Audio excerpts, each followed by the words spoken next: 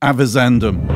In Scots law, this term describes the careful consideration given by the judge before an important decision. Join me each week as we explore various topics from a spiritual perspective and take matters avisendum.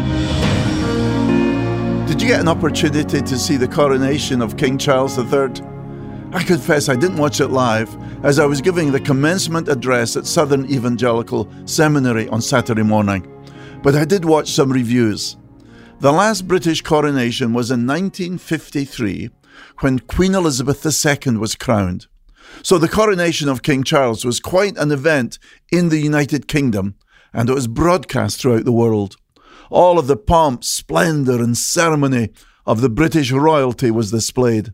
The crown jewels, the gold, the carriages, the military regiments, the finery, and, in my view, my Scottish view, the ridiculous dress of the Church of England clergy was there for all to see.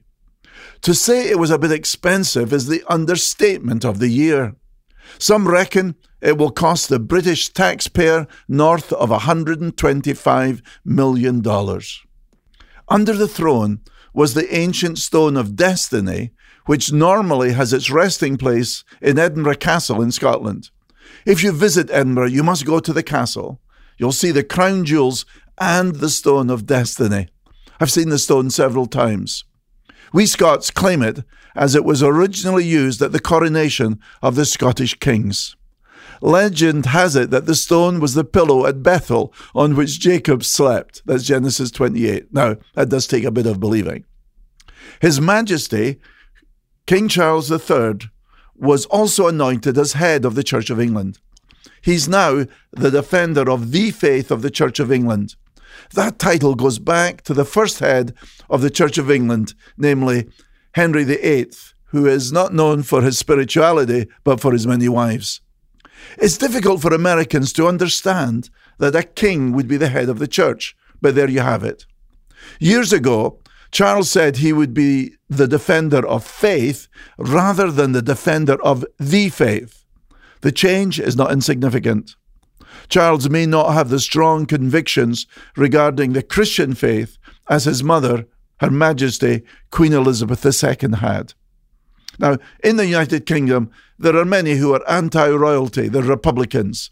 They think that the modern world is not the place for kings and royalty. In their view, it seems undemocratic, a tremendous waste of money, as well as providing a lot of gossip for the tabloids. While Queen Elizabeth II hardly put a foot wrong during her long reign, that can be said for her children. 3 of her 4 children are divorced, and there have been many scandals surrounding Charles and his brother Andrew. Being raised a prince in no way eradicates the sinfulness of the human heart. The Apostle Paul got it right when he said, "All have sinned and have come short of the glory of God."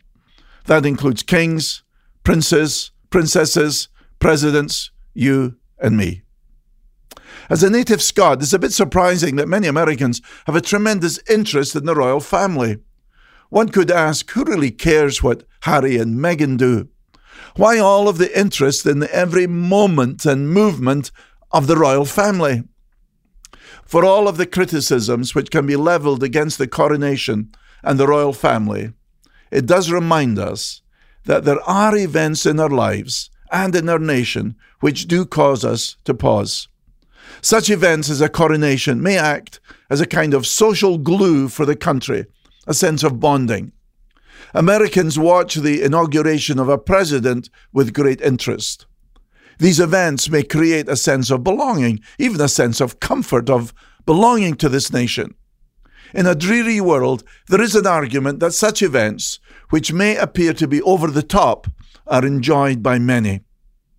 Undoubtedly, the coronation is a grandiose occasion, but it's also a reminder that no sovereign rules forever.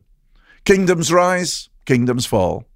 King Charles III, who is, I think, almost 75, will die within the next 25 years.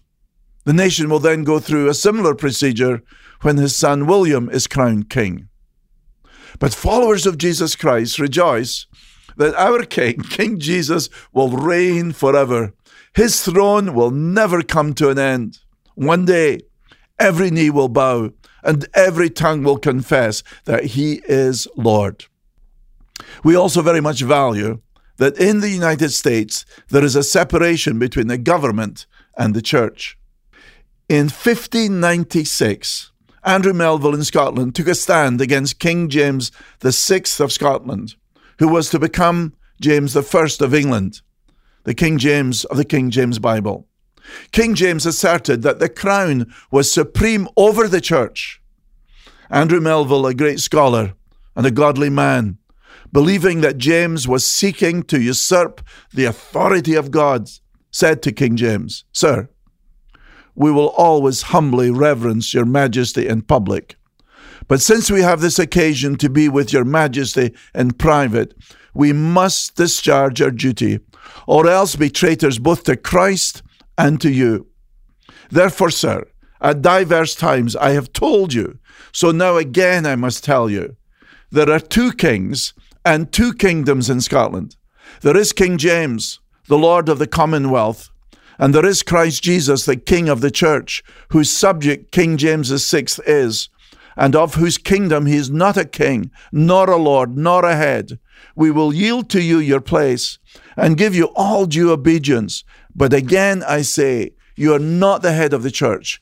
You cannot give us that eternal life that we seek, for even in this world, and you cannot deprive us of it." What a tremendous statement regarding the separation of the king from the church.